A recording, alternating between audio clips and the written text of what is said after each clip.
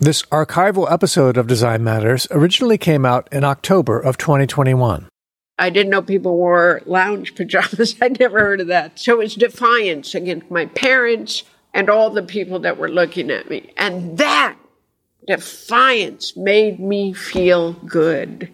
That's the key in me, I guess. I need a little defiance. From the TED Audio Collective, this is Design Matters with Debbie Millman. For 17 years, Debbie Millman has been talking with designers and other creative people about what they do, how they got to be who they are, and what they're thinking about and working on. On this episode, the one and only Rickie Lee Jones. There's no difference between my life and my career, and my career and my life. They're all mixed up together. Support for this episode of Design Matters comes from Target, and we are thrilled to have them as our podcast partner. Rickie Lee Jones spent her early life drifting to and fro, landing wherever good luck and intuition seemed to guide her. In the mid-1970s, that place was Los Angeles. It was there that she would write the hit single, Chuck E.'s in Love. In 1979, her debut album sold over 2 million copies, and she went on in her career to win 2 Grammys and to claim her spot as one of the greatest singer-songwriters in American popular music. She joins me now to discuss her journey, her career, and her newly released memoir. Rickie Lee Jones, welcome to Design Matters. Hi, good to be here. Hi. Rickie, congratulations on your memoir. I agree with music critic Bob Lefsetz, who said it's absolutely the best book about being an artist in the rock world that he's ever read. Congratulations. Thank you. Your book is titled Last Chance Texaco, Chronicles of an American Troubadour. Fans of yours know that the name Last Chance Texaco is taken from the title of one of your songs from your 1979 debut album. What made you decide to use that song title as the title of your book? I think it's evocative of a journey telling the story of a life on the road. And when I think about it, actually, my dad wrote this story called The Roadrunner when I was little. We traveled around so much, me in the back of that car. My life has been on the road. So the other reason is the song is one of the most powerful and unique songs I've written. But I think mostly because it seemed to be the true signpost of my life. You write in the introduction that Last Chance Texaco remains a kind of living spirit to you, a whisper of belief in impossibilities. And I'm wondering if you could talk a bit more about your belief in impossibilities. You know, it's so intrinsic to my nature that it's almost hard to separate it and talk about it. But I've always had and have still this feeling of being in a frame, of being a story that's watched by something that I interact with and talk to, that I talk to and interact with. And that is to say that it manifests almost at will, but it manifests before me in proofs, which would suggest doubts. But people have doubts because they can't see the invisible world. But we have a connection to things we can't see. We find it out in science. Oh, there are atoms, there are molecules. So anyway, that's what it is. There's an unfettered connection to the invisible world. That is both noun and verb. It is both a place and a feeling of personality that interacts with. Because we don't quite have words here to describe it. I don't try, but I know it is, and it is with me always. You go on to state that after all these decades, life remains stubbornly mysterious, which I loved. And I want to ask, how does it remain stubbornly mysterious? Well, I guess because you can't ever figure out how things operate, but also in a more innocent way when I take a walk outside and look up at the birds, and there's a connection between the bird and some other thing that's going to happen later in the day. And if you're watching, you'll see it all. And it's stubbornly mysterious because it refuses to reveal itself. And yet probably it's revealing itself all the time. It's us that refuses to see. But there's a little prose going on in the book, too. I want to go back in time a bit and talk about not only where you came from, but who you came from.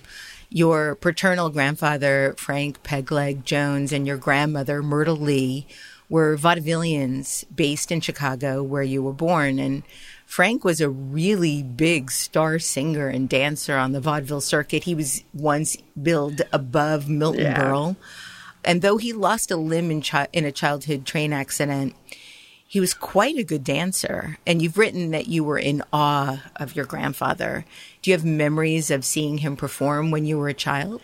He died in 1940. He died before my parents met each other. I'll just tell you a little side story. I joined Ancestry.com, and in that, a distant cousin contacted me. And I found out all these things because he's done a whole family history that includes my side. Like, he separates from me around 1800, but he told me all about my family. And that's when I just found out when Frank died. I'm hoping in some piece of film that they find in a studio that Pegleg Jones will be there in an audition tape, but I've never got to see him.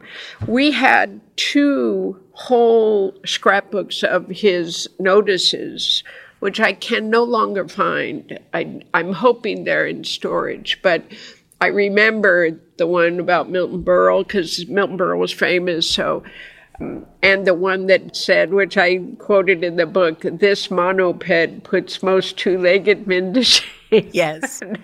I love the language they used back then, right? They're very succinct and to the point. This monoped. Yes. So Frank, yeah. We were kind of itinerant people who tumbled from town to town. Frank Pegleg Jones is the one who started that by joining vaudeville, because all of the other Joneses still live in Beaufort County, North Carolina. We are the only ones that went tumbling west like a tumbleweed. And my family line goes back to the very first settlers of North Carolina. Indeed, we are the first families of North Carolina. So I'm going to get a little plaque. And that is an incredible thing. I wish that I could have passed that on to the Joneses before they passed away, because wouldn't they have been happy? I don't know, maybe they would have poo-pooed it, but wouldn't they have been happy to see that all that rambling, comes from the very first Welshman who rambled over to America in 1720.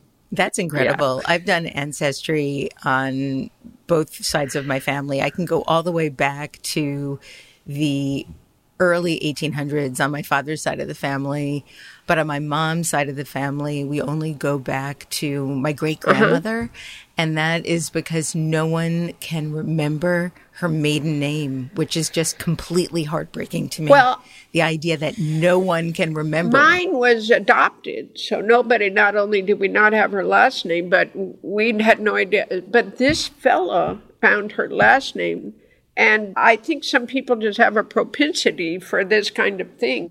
Your mother was raised in orphanages around Mansfield, Ohio, and her parents were unable to take care of her. The courts ruled your mom's mom an unfit mother, and all 4 of her children were permanently separated from her. And you write in your book that all 4 children, along with 1 million other orphans of the Great Depression, were left to fend for themselves among the religious fanatics and pedophiles and sadists that seemed to gravitate towards children's homes. Rickie, how did she finally get away? It's a really remarkable story in your book. You mean about old One Ball? Yes. So one ball was named One Ball because she wore her hair in one bun on top of her head. But the children had called it One Ball to indicate the one testicle they thought was hanging under the skirt. And my mother, every time she told that story, she'd laugh. I think from all those, which at that time, I guess, wasn't that many years, 30 years separated, it was safe to laugh at this inhumane woman that was the matron. She liked to sneak up on the children. That was her thing, to be in the shadows, catch them, and terrify them before she hurt them. She was sneaking up in back of my mother, who was brushing her hair in the mirror, and she saw her coming up from behind. It was a great moment of redemption because she turned and caught her just before she got there and held her hairbrush up and said, "If you ever come after me again, I'm going to ram this hairbrush up your butt." She probably said ass because that was more like my mother, but I wrote butt because I didn't want to portray my mother worse than the matron because she swore. But that's what she did. She stood up to the sadist and frightened her. I guess my mother left soon after, and the woman never bothered her again. At least that's how the story was told to me. Yes.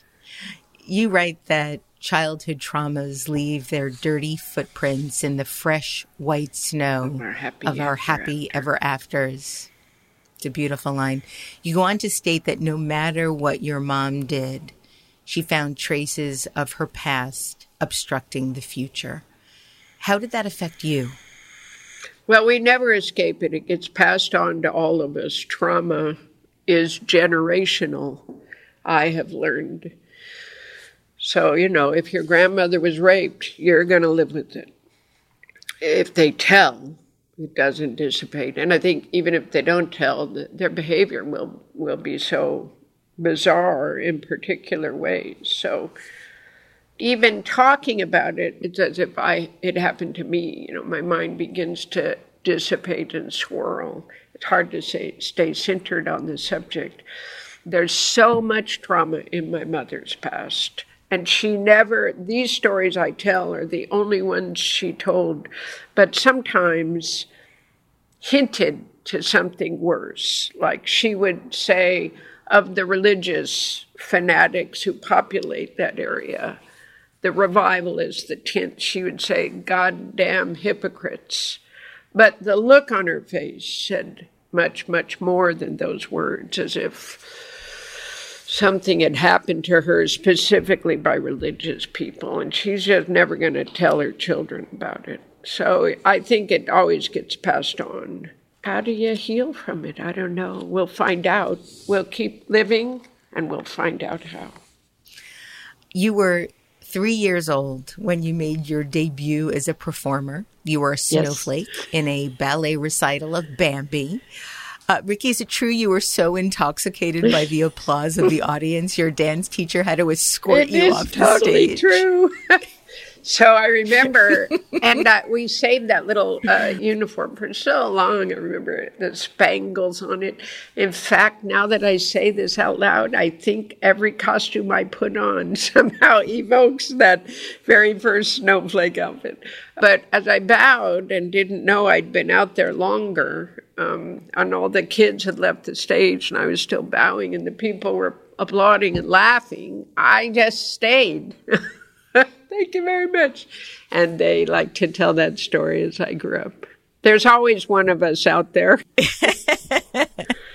So safe to say you realized very early on you liked being on the stage. I liked it. I felt no fear and liked everybody's happy, smiling faces. Yeah.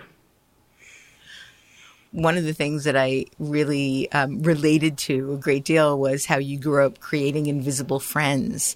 Yeah. And in your book, you describe how you would daydream about an invisible horse galloping down the street in a storm of wild fury, only to find you waiting and fearless. And then a trembling velvet muzzle would press against your hand, which was the horse's gesture of acceptance and trust. Only you understood and could tame its wild heart. you'd then holler out to your invisible horse to the consternation of your siblings who watched you in bewilderment. What did your family make of your invisible world? Well, I only became aware of them watching me when my mother told my dad to tell me to tell my invisible friend goodbye, that she didn't want me talking to things that weren't there anymore.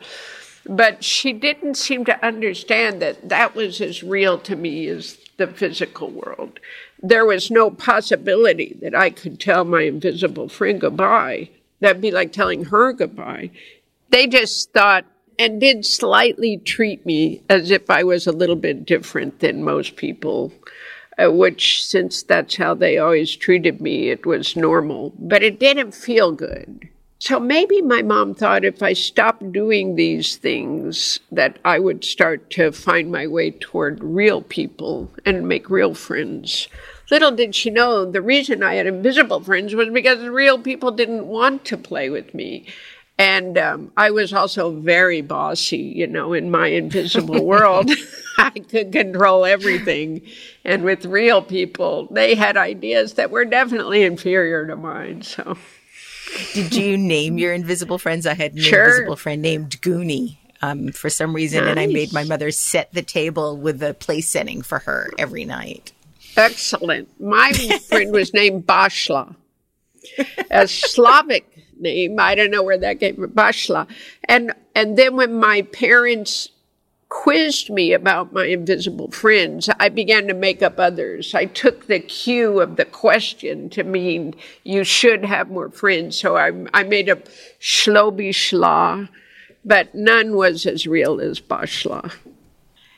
As you were growing up, your father's anger and depression grew, and he often left for months at a time. And your mother's mood swings were unpredictable. One day you came home from school to find that she had all of her teeth pulled out because they were hurting her.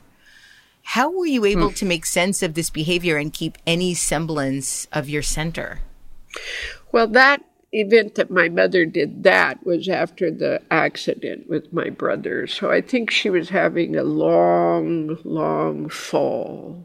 Why she decided to hurt herself, I don't know if that was a conversation with my father. I said that thing about trauma having an impact forever. Who knows where that came from? But for myself as an 11-year-old girl who'd already seen the accident and all the trouble, for my mother to do this thing without warning, and I come home from school and she doesn't have any teeth, was maybe like the very last door to our lives that it had been, to the new bizarre horror that was coming. You just can't do stuff like that, Mom. And you got to keep your children informed. Like, tell your daughter, I'm thinking of getting false teeth, or just say something so that I don't come home and meet a mother without any teeth. There's a thread of magic that runs through Last Chance Texaco, where you talk about sensing things or knowing things in a way that's very mysterious. We talked a little bit about that earlier, and this happens quite vividly with the premonition you have about your older brother's accident. I don't know if you're okay to talk about it at all, but can you describe the premonition and then what subsequently happened to him and how he is now? There have been a few times where I've had this place come upon me. And it is a place. So I was in a lot of stress. I was in the lunchroom. It was just a few weeks into my 6th grade year, I think. And I was still 10 years old. And the kids were drawing cootie lines around their trays. And I had to get out of the lunchroom, and to do that, I had to go by the table of older kids who were very mean. So on my way out, I stopped to look at some pictures, class pictures, that were on the right side of the auditorium stage. That's where we ate in the auditorium. And as I looked at my brother's picture, graduation picture, the light in the room went away. just like in a movie, and centered around his picture. But it's more than that. It's kind of scary because when I talk about it, it's here. That I don't talk about it much. And it's possible I could have had a life of premonitions if I would have let it happen anymore. But at any rate, I saw the picture and the message came. The message was really clear. It said, something is going to happen to Danny and nothing will ever be the same.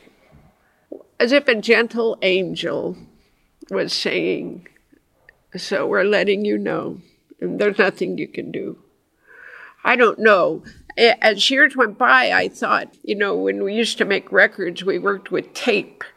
And when you hit the cymbal really loud or the guitar really loud, the sound actually echoed over to the in part of the tape. So you'd hear an echo of a sound just before it came when you're listening back.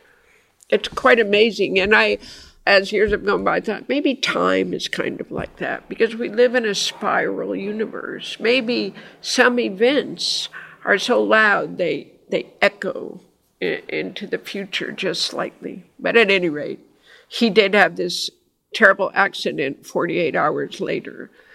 And the man hit his motorcycle and knocked him off, dragging him along the road because his foot was caught on the fender.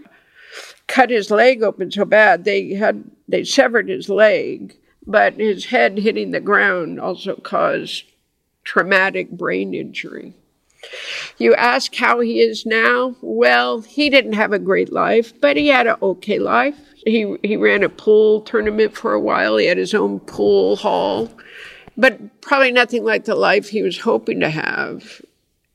When people are infirmed or handicapped, or when people live a life that way, the only thing that they don't want is to be measured as less than. This is the life that is now. This is what I am. I'm not less than I was. I'm just Dan. He's still alive, and he's funny. The thing that he had when he was a little kid, he never lost, which was just a kind of lighthearted way of going through the world. Isn't that something? Thank you for sharing that, Rickie. It seems that you were able to find solace and comfort in music, and you write about how you felt rescued by the Beatles. Yeah. They had some kind of a magic in their sound. It changed the world. Elvis was powerful, right? An American symbol, a sex symbol. But there was something about the Beatles that did more than rock and roll.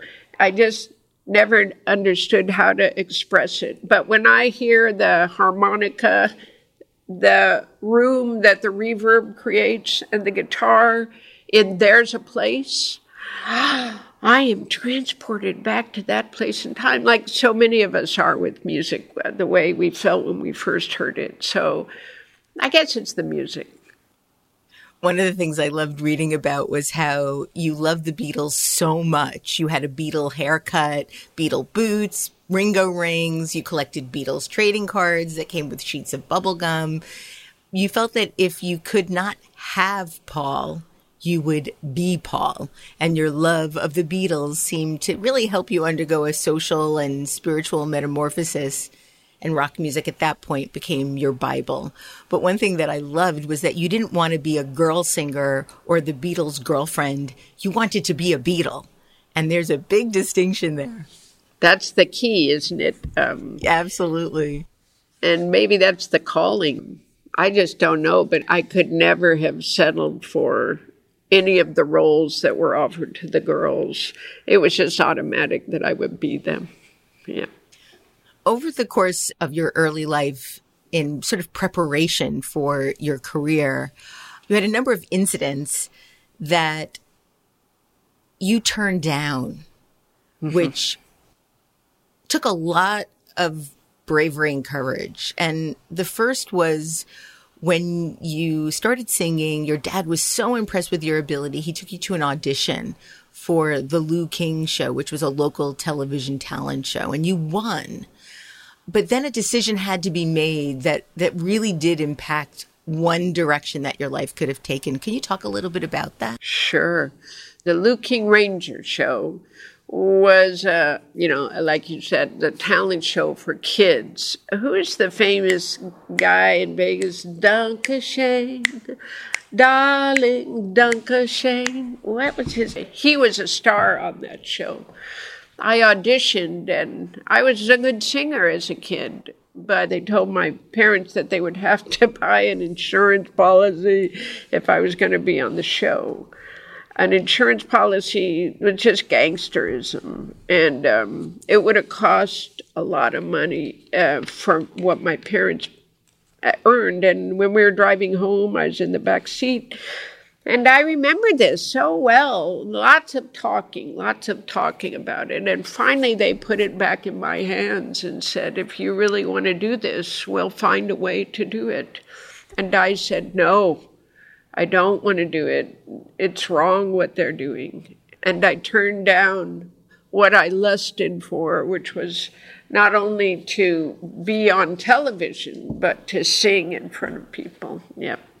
You write that the Lou King show and that decision was your first lesson in the dark corridors of the music business, where favors are exchanged and sins offered up as collateral. And you go on to state of the many exercises in integrity you have achieved or endured or failed, this was your greatest.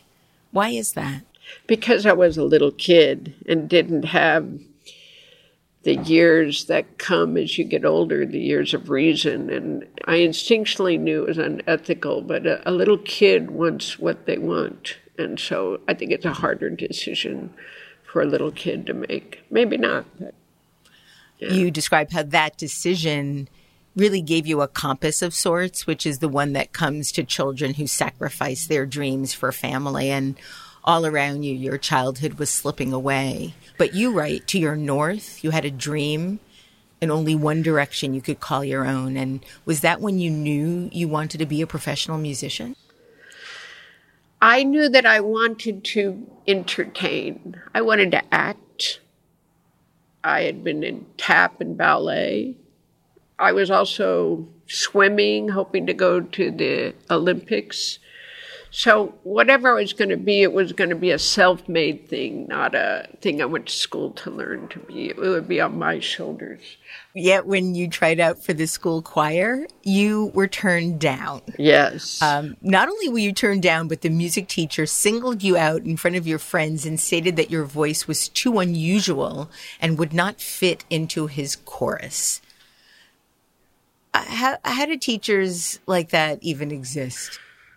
You know, he kind of looked like a Marine. They're just kind of people that are about everything being the same. Why they're in the arts? You know, I think there were a lot more of them in the arts. He was teaching everybody that if they wanted to be in music as a profession, they'd have to sound like this and sing like this. And maybe they'd get a job in this choir. You remember in the mid or late 60s, the choirs were very popular. They were they all sang in unison. And so that was the job you could get. And that is not the job I'm going to get. But that hurt really badly. Yet, you know, he was right. My voice was different. There was just something about me that seemed to piss teachers off, you know, and they very unceremoniously sent me on my way. Maybe even at 12 or 13, I had a personality that was singular and meant to be a star on stage. I was not ever going to be in the choir, I always liked that little girl who did the long bow. You know, I would always separate myself somehow. But they could have been so much gentler with me. It's a long shot. You know, the people who become famous are long shots. They're the people that the teachers and most people around them go, this guy's never going to amount to anything. Because we are finding our way to a different plateau entirely. And in that realm, we would be a bum. We're not meant to be there. We're meant to be up there. And since so few people make it, I guess, are able to define themselves and sell themselves as a singular new and different, come to the new and different, because so many people want the same. So they treat you so badly. It's a miracle that anybody who's a little bit different ever achieves anything that they're meant to achieve, I think. Yeah, that guy was a bad guy. He really hurt my feelings. He meant to hurt my feelings. Yeah. And that's the part that makes it cruel. Yeah. Now it's time for an ad I created with our sponsor, Target. Recently, I had the pleasure of interviewing Dr. Dwayne Edwards, one of the most prominent Black designers in the footwear industry, who has designed for LA Gear, Nike, and Air Jordan. In addition to his award-winning work, he is also credited with paving the way for young Black design talent to start their careers in the sneaker industry, an opportunity that wasn't available when he was starting his career. In 2010, he founded Pensole in Oregon, the first academy in the United States dedicated to footwear design, to provide talented young design students an opportunity to learn from the industry's best. Pensole is free for students to attend, and more than 500 graduates have gone on to design for companies like Under Armour, Adidas, Vans, New Balance, Brooks, Puma, Timberland, and others globally. Most recently, Dr. Edwards reopened Detroit's Lewis College of Business as Pensole Lewis College of Business and Design, making it the first historically Black college and university to reopen after being shut down, and the only HBCU to focus on design. Dr. Edwards played a pivotal role in the college's reopening, and he credits Target for their unwavering support and early investment as founding supporter of Pensole Lewis College of Business and Design. Target helps support Pensole's operations and students as they begin their career journeys as creatives, designers, engineers, and business leaders. Target's investment is part of their larger initiative, the Racial Equity, Action, and Change Committee, to accelerate its diversity, equity, and inclusion strategy for Black team members and guests. Last year, Target announced it's investing $100 million through 2025 to help fuel economic prosperity in Black communities across the country. Target is committed to co-creating an equitable future for all. To learn more about their initiatives and how they're making a difference in local communities, visit Target.com. That's TARGET.com for more.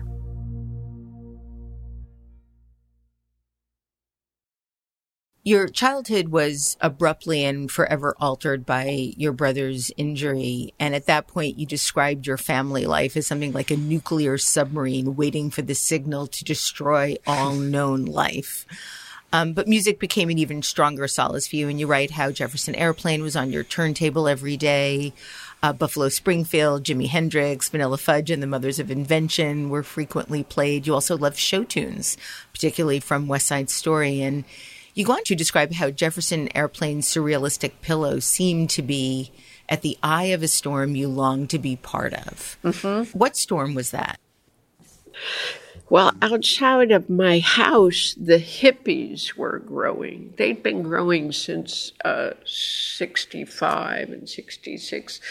There's an article in Look or Life magazine about them and LSD and little flashes of them out there, and their long hair and Indian headbands. And so first it's a look that invites a child, and but that what they're talking about, peace, protest, that's way lower on the list. I want to be part of all that love and attention. They would have love-ins. There was a love-in or a something-in in Canto Park. I wanted to be there so bad. Well, all it was people standing around. It wasn't anything like what the title. I thought something magical would be happening in there. But nevertheless, I was drawn out of the family circle and all that trouble and drama to a larger picture that maybe I could find a place in. The last song on side A of Surrealistic Pillow, Coming Back to Me, was my favorite. And you taught yourself how to play the guitar, sounding out each note, one phrase at a time by ear. How did you feel when you realized you could play it? It took so long, so many weeks of practice and memory and getting the fingers would hurt so badly pressing on those little steel razors. And then finally, I could make that beautiful motion walking down from the C to the A minor. And, you know, when you're making music, it's like you're weaving reality, you're weaving places, you're bringing it's magic and bringing these feelings into existence out here before you. Oh my God, I had longed to do it and I was doing it. And that's all I can say about that. It was pretty wonderful.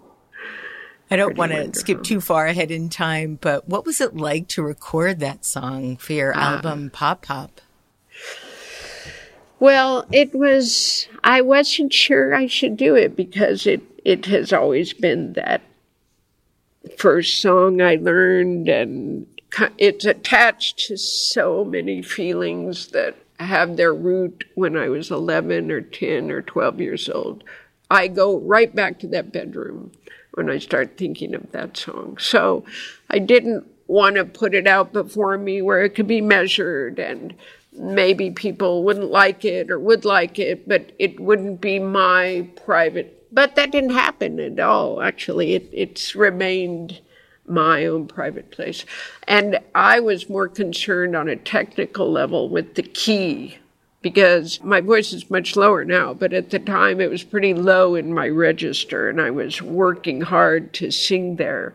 Marty Ballin and I have a similar range that we can sing in. So I was just thinking about it technically. Was I pulling it off? Because I knew how I felt singing it, but was I conveying it to the listener? That's all I was thinking about. Is it different for you to perform songs that were written by other people rather than songs written by yourself? Yes. One song that I think is remarkable that you do is a cover of the Rolling Stones' Sympathy for the Devil, which takes the song and makes it a completely different song. It's a completely different song. I was playing it for my wife, and I'm like, do you recognize this song? And I played the first couple of bars that you sang, and she's like, no. And then I played the Rolling Stones version, and she was like, holy shit. I'm like, yeah, yeah. Excellent. It's amazing, amazing. That's exactly what I would wish happened. So, yes, I have a very different relationship. When I hear a song, I can mold it in any direction I want. But when I write it, it's almost like taking dictation. This is the way I have to play it.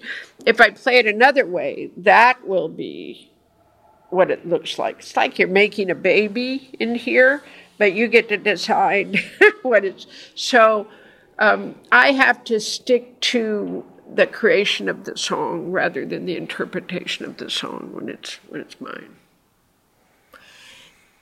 I think you were 14. You heard from a friend that her boyfriend was starting a band, and you auditioned and became the lead singer of the California Blues Band. and your mother gave you money to buy a paisley empire-waisted one-piece satin lounge pajama outfit that you saw at Lerner's department store. I remember Lerner's department store, by the way. What did it feel like to finally sort of be the lead singer in a band? Well, I wore that pajama out of Lerner's that day. So I was walking through Christown Mall with it on. And I felt like, so they're looking at me, and I like that. Partly I think they might not like me, but I don't care. I'm kind of walking on air. And I'm part of the hippies. That costume was an invitation to anywhere I wanted to go. I'm grown up. I'm part of the hippies. I'm a rock star. We didn't say rock star back then, but I'm the lead singer of a band. I'm in a band. So it felt like, I guess uniforms are supposed to make you feel. You know, when you put on a uniform, you're a part of us. And you do this. Maybe uniforms help you do your job better, you know. But I felt like I had put on the uniform of my future. It was also defiance. Oh. Because the lounge pajama, it was a pajama, which I didn't know. I didn't know people wore lounge pajamas. I'd never heard of that. So it was defiance against my parents, my mother would let me, but she wouldn't like it, and all the people that were looking at me. And that defiance made me feel good. That's the key in me, I guess. I need a little defiance. Yeah. Actually, the defiance reminds me of an experience you had in high school where you were expelled because you refused to take off your hat. Yeah, defiance with clothes. Wouldn't take off the hat, you get no education. And I believe that teacher also was very cruel to you and told you that you were an undesirable element at the school. Well, not the teacher, but the vice principal. So the teacher was a woman, the home ec teacher, but the vice principal said I was an undesirable element. Because I said, no, wait, you just expelled me. You suspended me for 3 days for this. I just got back. He said, I don't care. You're an undesirable element at this school. So she didn't seem to know that I'd already been punished absent for 3 days and sent the note in again. So it just seemed so unfair. But he made it clear he didn't care if it was fair. He was taking this opportunity to get me out of the school. Shame on him. This is shame on him indeed. Did he ever apologize to you when he realized what you did with your life? It's not just me. He kicked out 11 other hippies that year. He got rid of all the heads. Some of those kids were just long-haired kids. They didn't smoke pot. They were really good students. No, he didn't apologize to anybody. Yeah. All of that ultimately motivated you to run away. You ran away several times as a teenager. On the road, you had skirmishes with gangsters, would-be abductors. You snuck into a concert venue to see Jimi Hendrix. Mm-hmm. You witnessed an abusive man beating up his wife. You even met a pimp who was actually rather nice when you settled in Los Angeles. You lived in a cave for a while. You hitchhiked on a dark highway to get to Canada. And though I know in real life you end up alive, obviously we're talking, there were moments while reading your book where I was genuinely terrified that you might not make it. How scared were you during these experiences in your early life? I think I was scared a lot. When I made the decision to leave my dad in 1968, he had become abusive and was drinking too much. And not that I hadn't kind of been used to that a little bit, but when he beat me, that hadn't happened before. And I went, I'm out of here.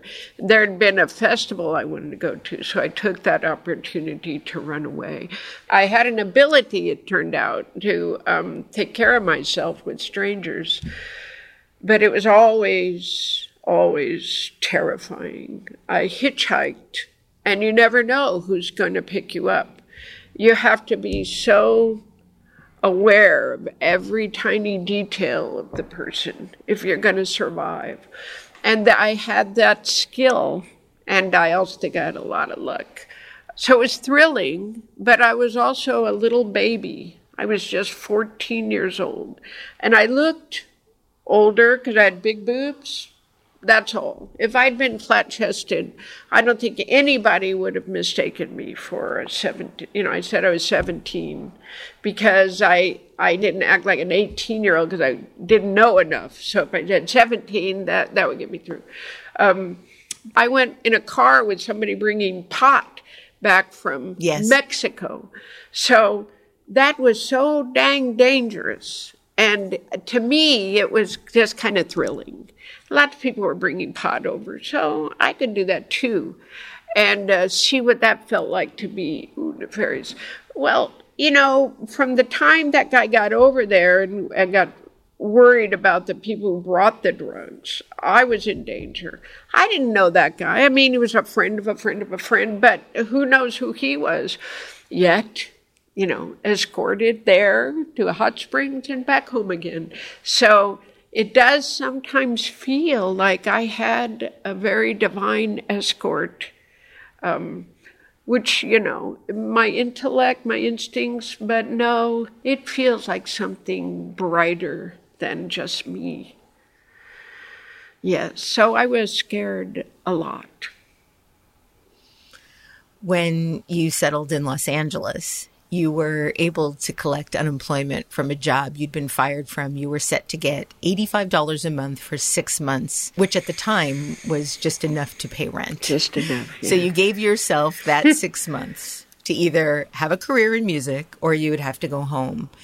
And I believe that one of the first songs you wrote at that time was one that ended up on your first album, a song that I've probably played several thousand times in my life. It's a song called Company. Oh. And you talk about writing it in the book. I don't remember the exact word that you used, but it sounded like, or it felt like it was an excruciating process at the time to write that song. Can you talk a little bit about how you wrote that song? I mean, that's a crazy good song to be the first song you've ever really written. It's a masterpiece. Yeah. I had written the lyric. I worked for this gangster named Rocky, and luckily he was probably doing who knows what he was really shipping, but I'd have to sit at a desk and wait for a consolidated shipping form to fill out. And I had many hours to do nothing, so I started writing lyrics on the typewriter. The typewriter made me feel like a real writer. And I wrote the lyrics to Youngblood, some parts of The Real End, which becomes a line in Colesville, and Company. Pretty much almost as it ends up. I'll remember you too clearly, but I'll survive another day. Conversations to share, no one there. I'll imagine what you'd say. 2 for the movie show, 3 in the back row, hold on tight. So I'm playing with synchronized rhythmic ideas in the lyrics, right? Can you see the connection? So that's what I'm sitting there doing. But when I reach across the galaxy, and I think that was the line, that was not too many universes and galaxies, a few, but not too many in lyrics. When I reach across the galaxy, I'll miss your company. In the old-fashioned way, just 2 verses, not even a bridge. But so I met this guy out on the beach, Alfred Johnson. He was playing piano. And he was good, and he knew Laura Nyro songs, and he was playing the old stuff that I liked, you know, Up on the Roof and whatever. So I agreed to go over to his house, which was a little bit of a risky thing to do.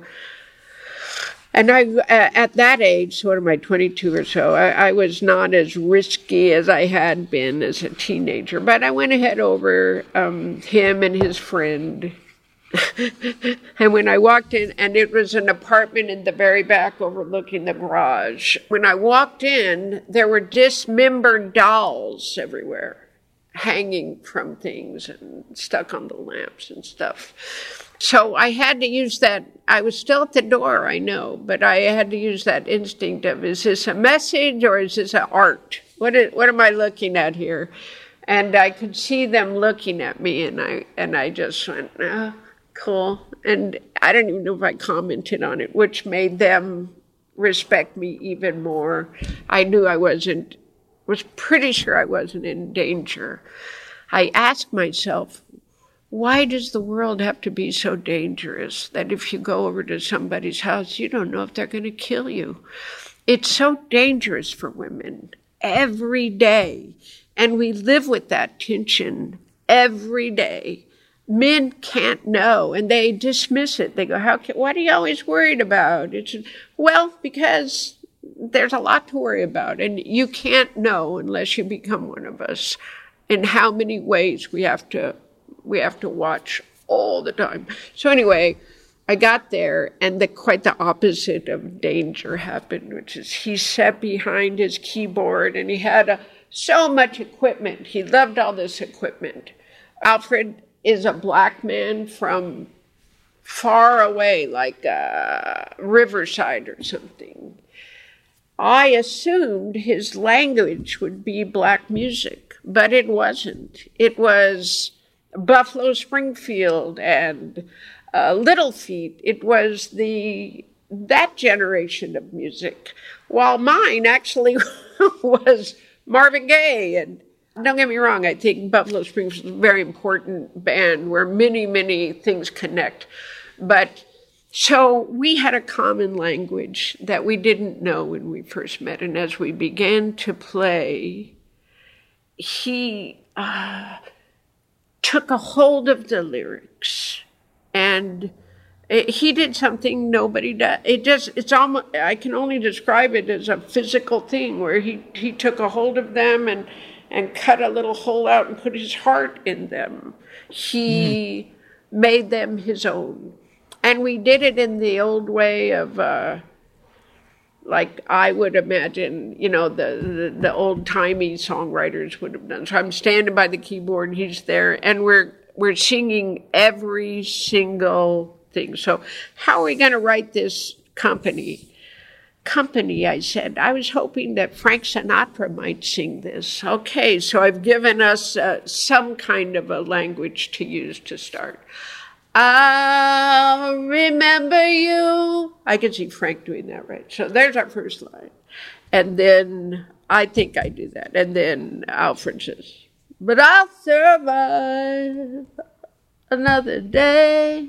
And so as we got deeper in, almost syllables for sure were exchanged. Conversations to share. Maybe that was one person. When there's no one there, I imagine what you'd say, working out. And that much took, an hour and a half. So by 12 hours later, we'd finished it. And see you. Can't sing it with the earphones. And another life. What chords are we going to put under there? So that second time we do it when we suspend that chord and resolve it. Well, remember it. Do it next time. Don't forget. That was really good. And so that by the time it was done, we had lived a lifetime together, and we were done. We did write more. We wrote the bridge to Weasel and the White Boys.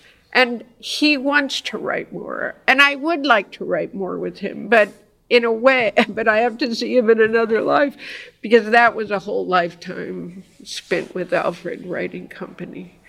I tell it with words, but I'd like to go back and feel what it was to have all life before me, and know that every single thing I did mattered and was forming the roads, all the roads that would be on the map to come.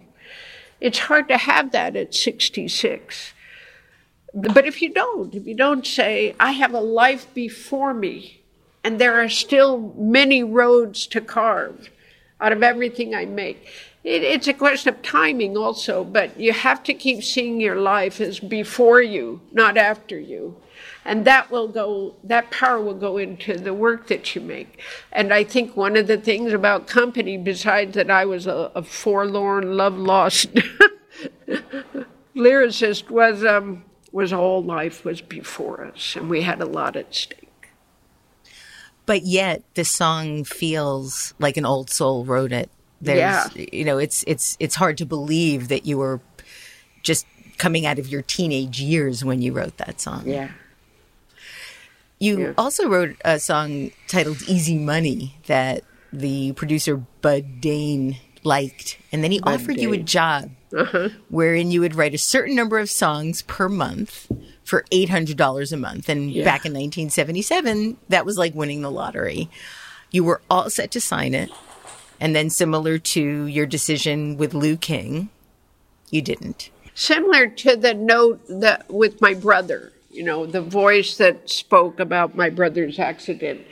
It wasn't bad, but it was also almost like a juxtaposition of time. Because understand, I had the pen in my hand. I've come up the elevator to the office to sign, and I have the pen in my hand, and something very loudly says, "Don't sign. If he wants you, someone else will too," which is an invitation to the future. It's saying, you're just beginning. This is not where you're supposed to go. Don't stop here. Isn't that funny how destiny calls you, but you can get waylaid like the Odyssey, right? You can get waylaid. So it was a powerful moment. I still am in awe that some part of me knew that I would go to better places. This would not be my only chance. And when we're down at the bottom, we do feel like anything is where we're supposed to be. Yeah, you write that it took balls to pass up that opportunity and opt for poverty on the belief that something greater was meant for you. Yeah. And it was. At this point in your life, you were doing gigs around various small, somewhat seedy venues through Los Angeles. What would you consider to be your big breakthrough? What was that moment? Troubadour. The Troubadour was the third show. Nick Mathey, my old next-door neighbor, had become my manager. And he had actually done a pretty good job, I think. And we had decided we'd have 3 showcases, which showcases was like you didn't get paid. I guess it's how it always is now, but you didn't get paid and you did a 20 or 30-minute show.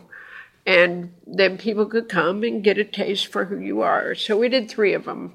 The last one would be at the Troubadour.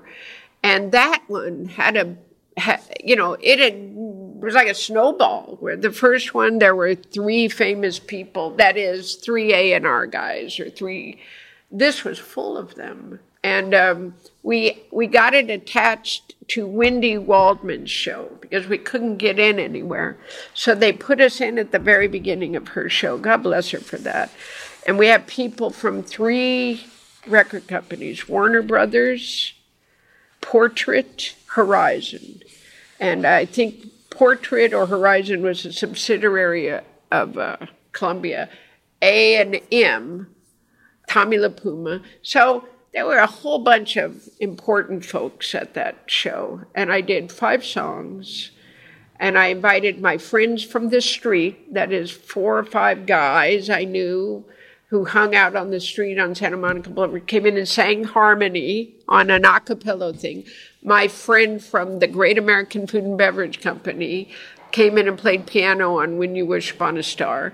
And I played the other, so because I wanted to show them as much as I could how big the room was, what I liked, old-timey stuff, a cappella stuff, because I didn't know if the songs I wrote showed you where I wanted to go. So anyway, that was my big plan. And I think it worked. You wrote about a drive with the producer, Lowell George, as the official beginning of your new life, the one that you live today. And you write, that ride seems so right and normal, as if I had always been destined to ride in that Range Rover. Although I was giddy inside, I was cool, and if I may say, beautiful. I knew who I was, the songwriter, the girl in the beret. I belonged sipping Moët with Lowell George. I belonged. What did you envision your future would be like at that point? Well, I think at that time I was really living in the here and now. So I had Lowell and the possibility of his world. I knew Tom and Chuck and their world.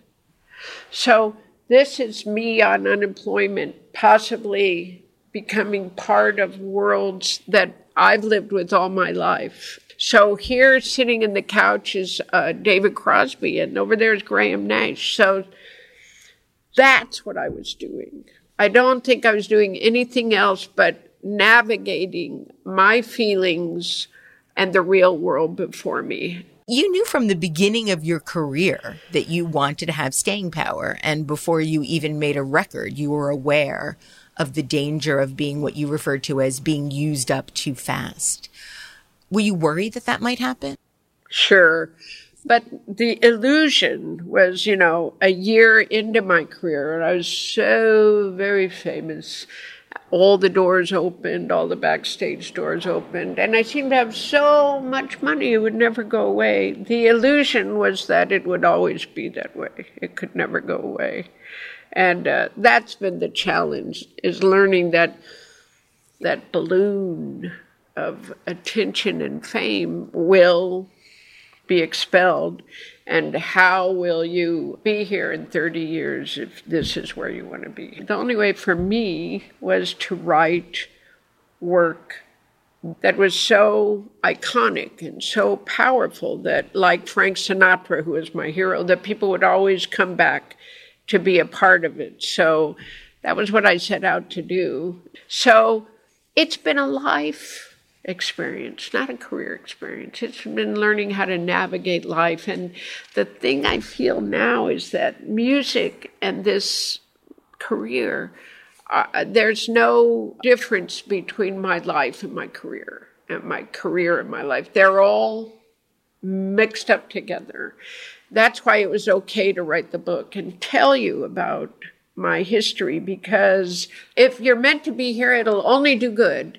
Also, I thought there really aren't very many stories of women's whole lives. We have memoirs, but this is the story of a life and a time and a family and an extraordinary event that is my career. But the book is the story of a life. What's really interesting is, as I guess I would be considered a super fan, reading your book illuminated so much of your music in a completely different way, because you have been so private. So much of what you wrote about, I didn't know. And I was sort of astounded by the history that you bring to your music, and it sort of helps augment the music in a completely different way. Re-listening to your entire catalog in preparation for the interview, I was like, oh, okay, that's the story in Coolsville. You kind of get the music in a completely different way. Your second album, Pirates, is considered one of the greatest albums ever made. And I'm not saying that because I'm a fan. I'm saying that because it's been written about as one of the greatest albums ever made. And it was written at the end of your addiction to heroin, when you and musician Sal Bernardi lived on 9th Street in Manhattan. And you write that this is where Sal and I lost our way together. We stayed up all night and slept until 4 p.m. and rose half dead to get high and feel half alive again. We wrote music and read Edgar Allan Poe, who shows up in some of the lyrics. We lived the strange twilight, the slow motion fluid that fed our memories. We were junkies. And you've said that heroin was like a carnival ride you couldn't exit until the ride was over. And one day you knew it was time to get off the ride. How did you kick the habit? Because you didn't go to rehab. How did you manage to get over this? Well, it took a lot of false starts, It's hard to describe to anybody how overpowering heroin is to the spirit and the psyche. And I guess I'm many, many, many years away, so it's safe for me to look, but it's also kind of like, what's that? That book, The Hobbit, and there's that one eye in the tower. It's kind of like that. If you turn and look at it, it'll look at you too.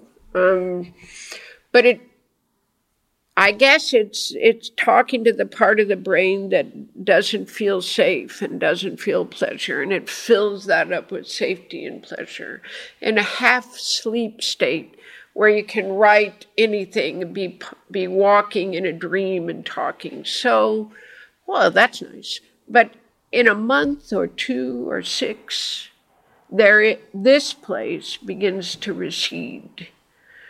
And so when you stop taking the drug, this place isn't quite the same anymore.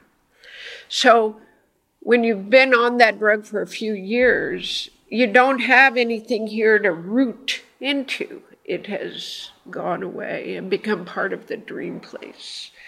The strength of will it takes to abandon that safe, wonderful dream place for this stark, bright, hard, frightening world is incredible. So when I was a drug addict about 2 or 3 years, I began to want to be well. And that helps, that language, to say, I'm sick and I want to be well. It was very hard. I had a therapist. I tried, I failed, I tried, I failed. I identified triggers. And, it took a year or a year and a half of saying no more and then, relapsing.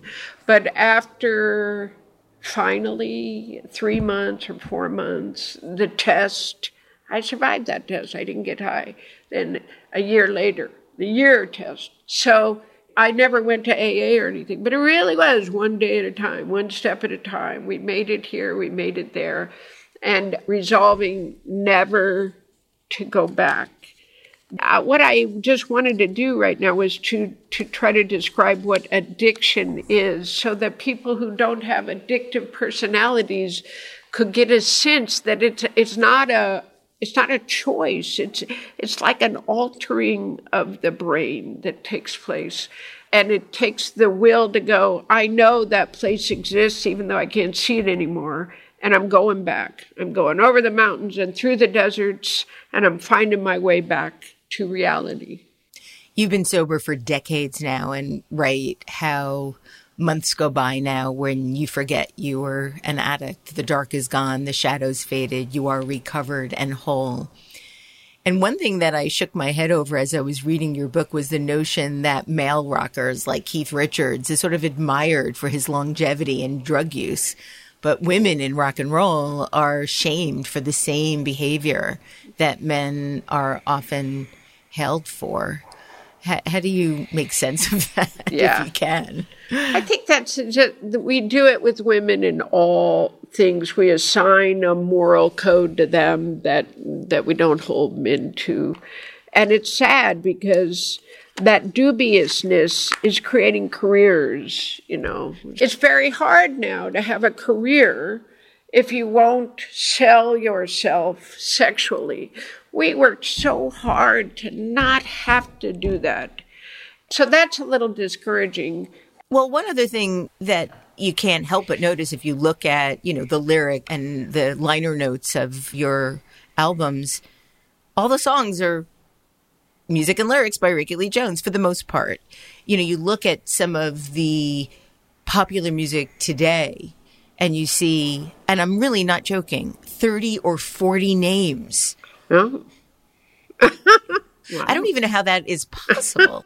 I guess everybody in the room gets their name on. It seems like there was a moment in time where music was a very personal, sort of soul-revealing experience. And over time, that sort of changed to really become entertainment. The relationship was the art. It was the person's relationship with the art. Now it's a person's relationship with show business and fame. What they're seeking is success. What we sought was a great song. We hoped it sold, but our emphasis was the great song. It's not anymore. Nobody's trying to write a great song. They're trying to write a hit song, and that's what shows. That's too bad. But, I really think we're cyclical. People get tired of that. That'll fall away. Something else will take its place. Hopefully songs. Hopefully not just sounds. But who knows what's coming. Finally, my last question is one that my wife, who is a writer, suggested that I ask you. The question is, how would the liner notes of your life read? Of my life. Ooh, that's a long and creative thing, which I don't know if I can do on the fly. It's kind of like a tombstone too, right? That's a kind of good idea. Instead of a tombstone, we'll put some liner notes. I guess I would say she was a woman of her time who transcended her time, but that's too easy. That's more like the tombstone. I guess she was a woman who transcended, who found a place to fit in. You could go either way with that. But I think the jury's out, and liner notes are always written by somebody else, their view of who you are. You can try to plant eggs and get them to go in that direction, but I was never sure how other people saw me. There's a nice thing that's happened this year where I finally don't feel misunderstood. And that's really all I could ask for. Things seem to be right now. So maybe there won't be any liner notes. We'll just put it out and let people guess. Rickie Lee Jones, I don't think I'll ever be able to express to you how much your music has meant to me in my life. I own everything you've ever published and really just want to thank you for doing the work that you do. Thank you for enriching my life with your music, and thank you for joining me today on Design Matters. You're welcome. Thank you so much for doing this, too. Thank you. Rickie Lee Jones's new memoir is titled Last Chance Texaco, Chronicles of an American Troubadour. And you could read more about her remarkable career on her website, rickieleejones.com. This is the 17th year we've been podcasting Design Matters, and I'd like to thank you for listening. And remember, we can talk about making a difference, we can make a difference, or we can do both. I'm Debbie Millman, and I look forward to talking with you again soon. Design Matters is produced for the TED Audio Collective by Curtis Fox Productions. In non-pandemic times, the show is recorded at the School of Visual Arts Masters and Branding Program in New York City, the first and longest-running branding program in the world. The editor-in-chief of Design Matters Media is Zachary Pettit, and the art director is Emily Weiland.